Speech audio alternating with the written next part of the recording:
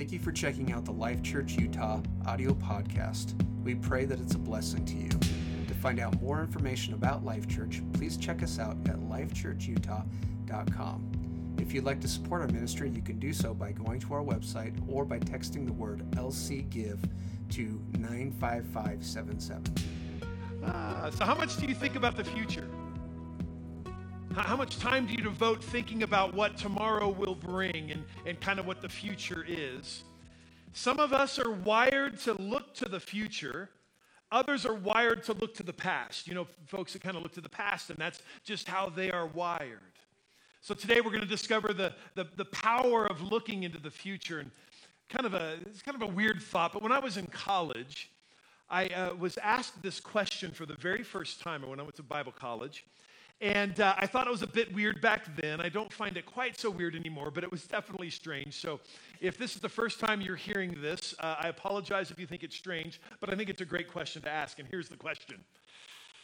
What do you want people to say at your funeral? Right? What do you want people to say at your funeral? Now, we could quickly go morbid on this whole thing, and we're not going to do that because I think that we can find some constructive things that we want people to say at our funerals that can actually be very helpful for us. I hope at my funeral that they say more than he was tall, right? I mean, that's kind of the thing that I'm known for often. But it also makes me think of tombstones. Not the pizza, okay? Tombstones. And we've got a couple of tombstones for you. What would be on your tombstone? Bye. Not Kids Life B2PN. Bye. That's a pretty simple thing there. What's the next one we've got there? The next one we've got there. That's aiming high. Thinking you're Pharaoh, right? The ruler of the world in that moment. I wanted a pyramid. All right, maybe a very small pyramid. Okay, next one.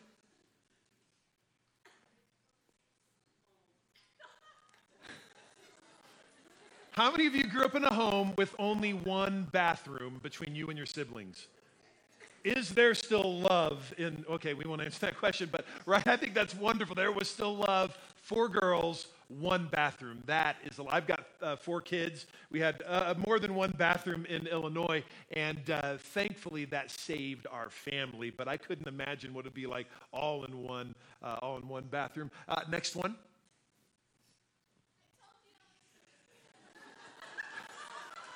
I don't know if that's true or not. I mean, that looks like it's been doctored, that one does there, but I think that's actually very funny. All right, and then the next one.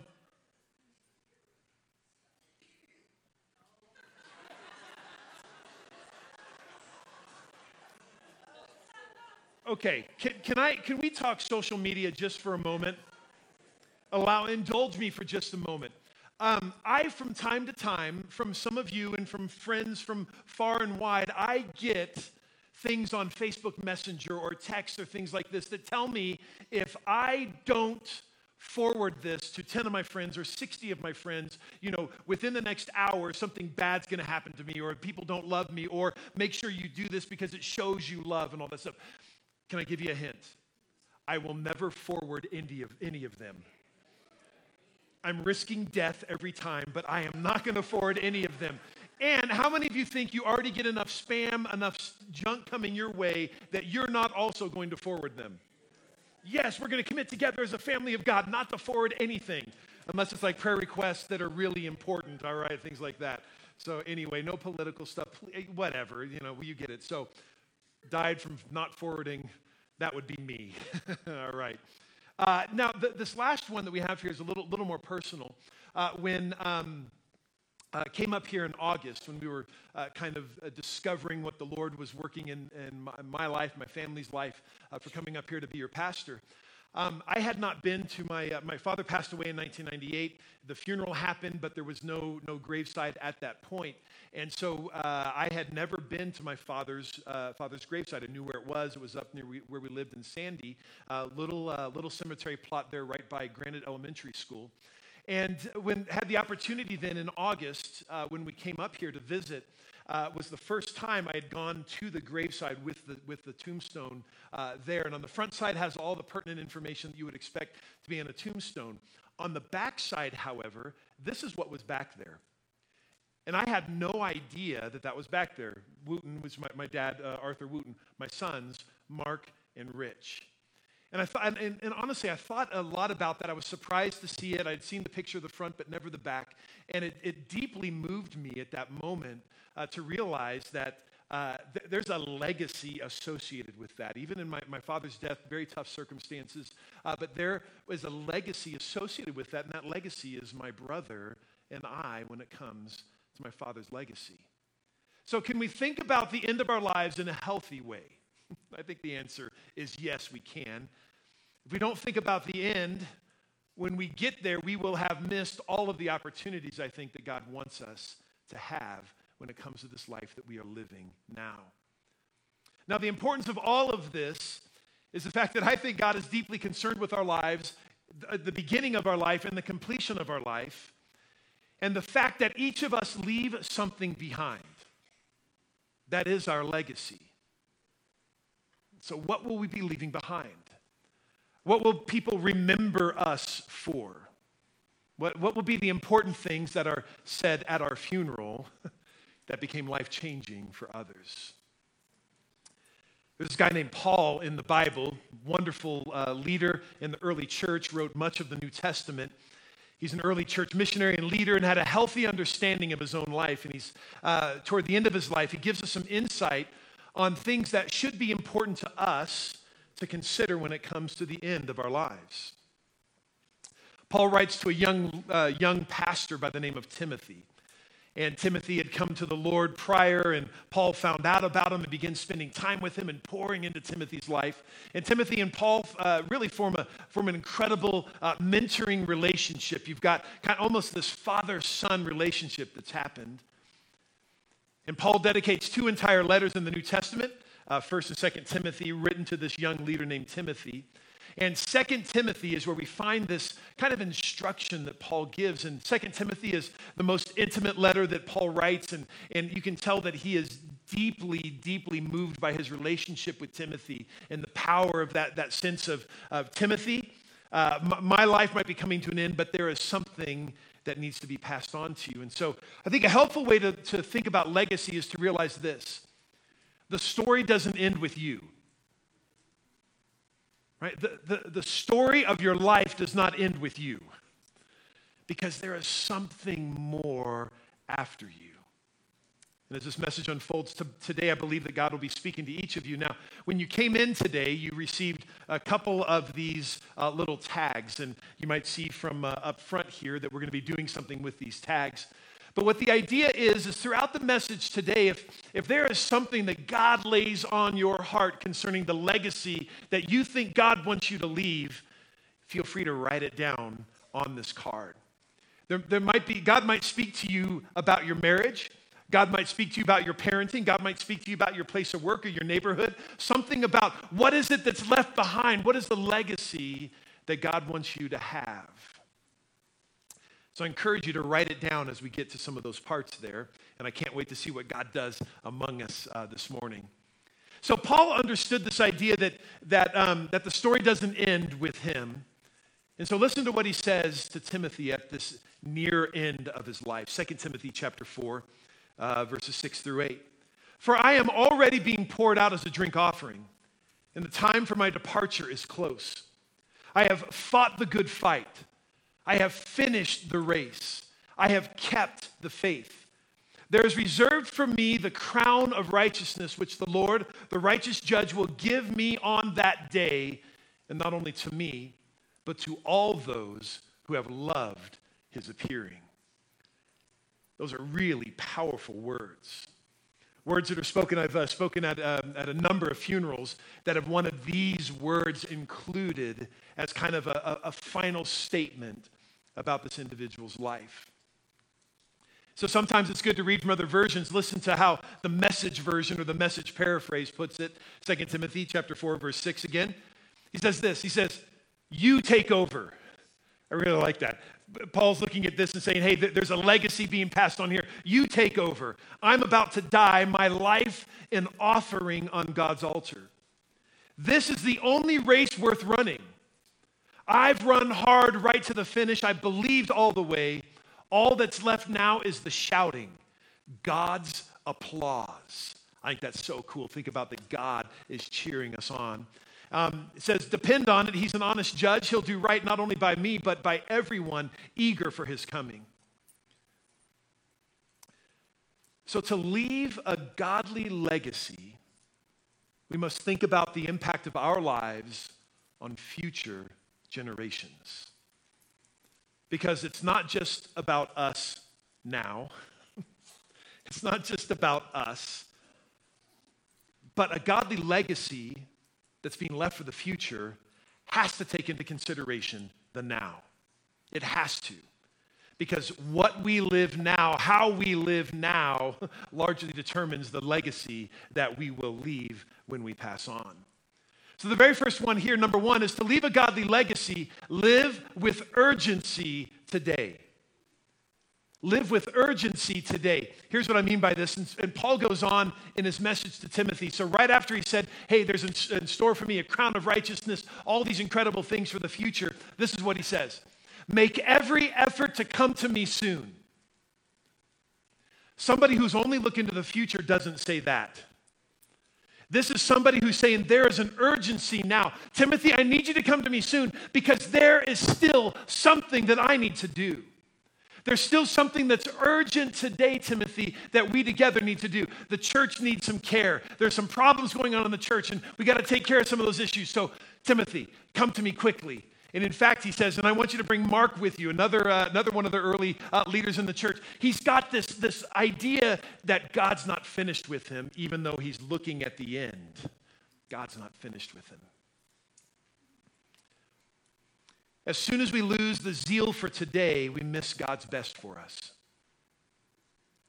Once again, I know we've got to look to the future, we've got to look to that, but as soon as we lose that zeal for today, that sense that God is at work today in my life, I think we miss God's best for us. How many of you are ready to retire? Lift your hands up again. Ready, even if you're like 25 and you're like, I'm ready to retire. All right? Oftentimes in our culture, we look at retirement as the finish line. I mean, that becomes the finish line. But the problem is, I heard this from John Maxwell the other day, if you have a finish line, you have retirement. If you don't have a finish line, you leave a legacy. Right? Because you're looking at it going, I might be finished with work, but there is so much more for me, and Paul is in that same boat. Shelly and I have a friend that worked with us at Calvary Church in Naperville. His name is Craig. He was one of the pastors. And he was diagnosed with an acute form of leukemia. He's in his early 60s, acute form of leukemia. Came as a shock to all of us. He was a vibrant, just lived life to the fullest, a great leader. It shook him to the core, as you can imagine.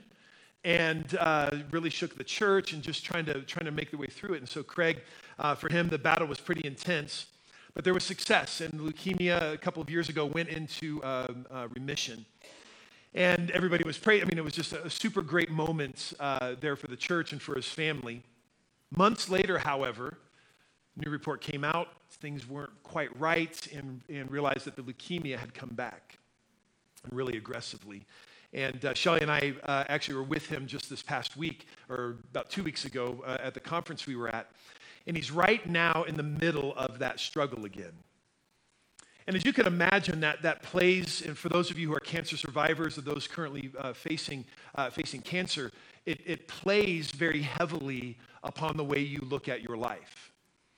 And there was a part of him the second time, as he was kind of getting into this battle, and we were talking to him about this, that had chosen to look at the end as the end.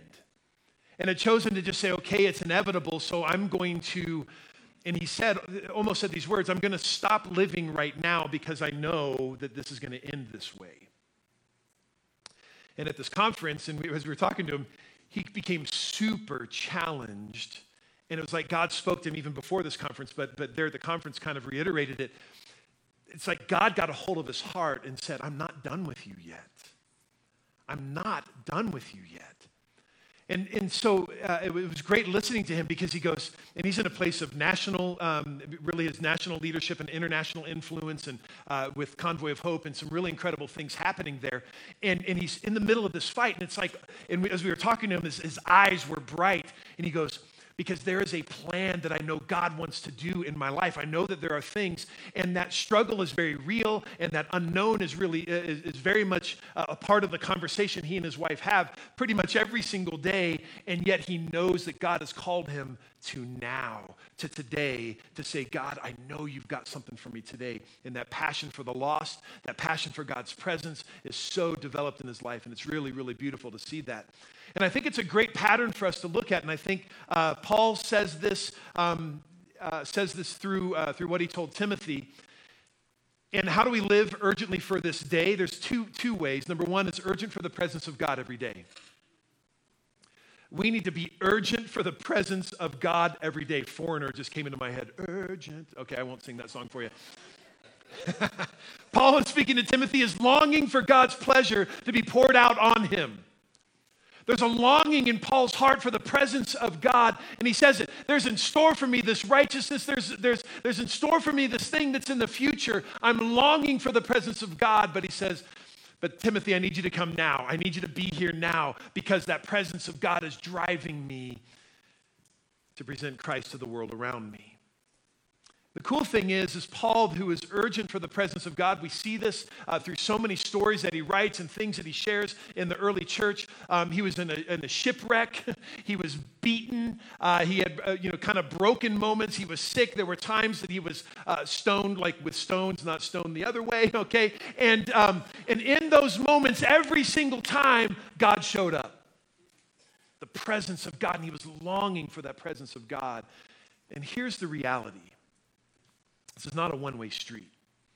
This is not just us, right, longing for the presence of God. I believe God longs for our presence. That's why our times of worship are so precious, not just to us, but to him.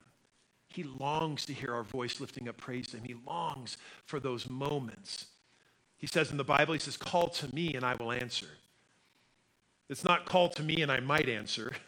It's call to me and I will answer.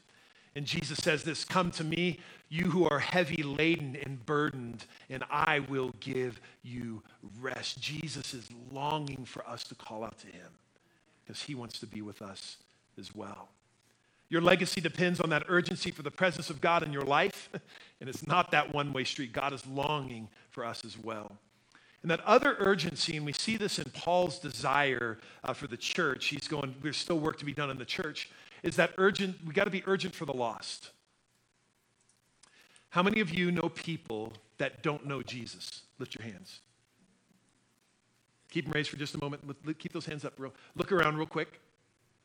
Pretty much every hand raised for people that we know around us that don't know Jesus as their personal Lord and Savior. It's not just about our relationship with God. It's about what he has called every one of us to do to tell the message of Christ to those who don't know Jesus, right? And so every one of you so I'm a pastor. I don't know if you knew that or not, but I'm a pastor. And my workplace is Christian, which is great, okay? Everybody who works at Life Church is all the pastors, they're Christians. That's wonderful. That's a great thing to be a pastor and a Christian. That's awesome. I live in a Christian world and it gets annoying. Can I tell you that, just to be honest between you and me? Don't tell my staff. I love them to death, but it gets annoying. So I have to intentionally find ways for me to interact with those who don't know Christ. I have to do that. That's my job as a follower of Christ. I've got to tell the story. I'm not just a pastor up here on Sunday morning, hopefully giving good things for you to live your life by. I've got to be able to live it myself. And so one of the things I've been praying for is, God, give me intentionality in the relationships that I have outside of the church. So right now it's winter. By the way, I'm wearing flannel in honor. I'm declaring today the last day of winter, just so you know. I'm wearing flannel as the last thing. So, but I've got neighbors who live next to me, right? I've got on our little block that I live on. I know some of them right now, but I will know every one of them by the end of spring and be praying for every single one of them by name, right? Believing God for that. I go to Starbucks a lot. Okay, I enjoy Starbucks. And one of the deciding factors for my family and I to come here to Life Church was the fact that there's a Starbucks like right across the street. Love all of you, but Starbucks, right? And so I go there, and God's really challenging me. I go there a lot. God's really challenging me to be intentional in the relationships that I have there. And so I'm beginning to pray for Sean, for Lauren, for Andy, for other workers that are there. And you begin noticing people that show up and have the same patterns and begin talking to them and telling them about Christ. And so I'm like, God, help me to be intentional. What I'm praying for is, God, give me that moment, that time when I can begin to share the gospel of Christ with Sean. Right now, I'm showing him through my life, right? But there are other ways eventually to be able to begin telling. Met somebody named Akiko yesterday when Shelly and I were out and just praying for her and believing God to bring her to faith here very soon. She lost a 23-year-old son recently to a really tragic accident, and just say, God, do something in Akiko's life to bring her to you. So there's got to be an urgency for the lost. Now, the second thing to leave a godly legacy, not only have urgency, live with urgency today, but we've got to leave this godly legacy to let God redeem your past. Let me say that again. Let God redeem your past. I'm going to invite our worship team to come up here as we close out here pretty quickly. Many of us have parts of our lives or parts of our families that we are not proud of. For many of us, you perhaps have a legacy that's been passed down to us from parents, grandparents, or others. A legacy of pain, of suffering, of addiction, of hopelessness, maybe mental health issues, hatred, poverty, you name it. I mean, all these things that have the potential of being passed down to us from generation to generation to generation.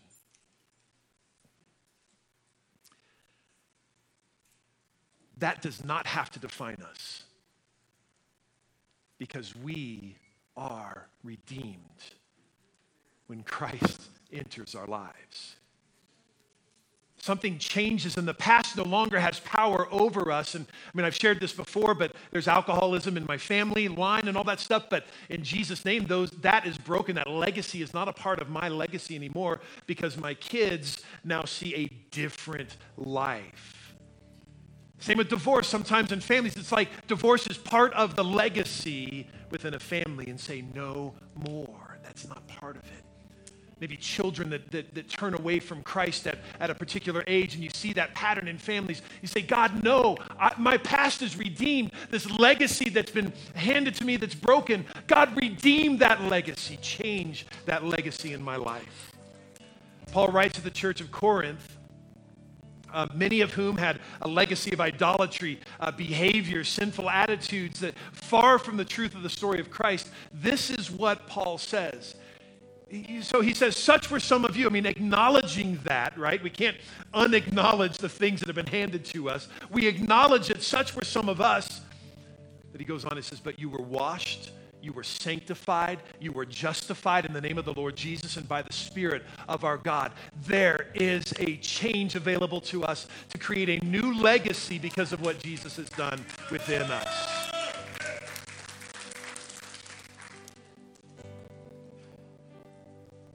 Some of the legacy that you feel trapped by. God wants us to realize that He has redeemed those legacies, given us a potential for a new legacy. It's a new legacy. That whole idea of redemption is a new identity. When Christ comes into our life, we are different. We are changed. We are no longer the way we were. Because redemption is an exchange. And then finally, to leave a godly legacy, perhaps this should be the first one, but to leave a godly legacy, surrender to Christ. For some of you, that's what needs to be written on here, that this is the start of your legacy today, that I surrendered my heart to Christ. Because that's the starting point if we want to leave a godly legacy. For anyone who wants their life to live beyond this life, I'm not talking eternity, the theology of, I'm not talking the theology of resurrection right now. I'm talking about your legacy, what you leave behind to your children, what you leave behind to your grandkids, what you leave behind to your coworkers, to your neighbors. Starts with Christ. Starts with that relationship. Because he redeems us, changes us. This is Pastor Eric. Thanks so much for checking out our Life Church podcast. We pray that it's a blessing to you. For more information about Life Church, check us out at lifechurchutah.com.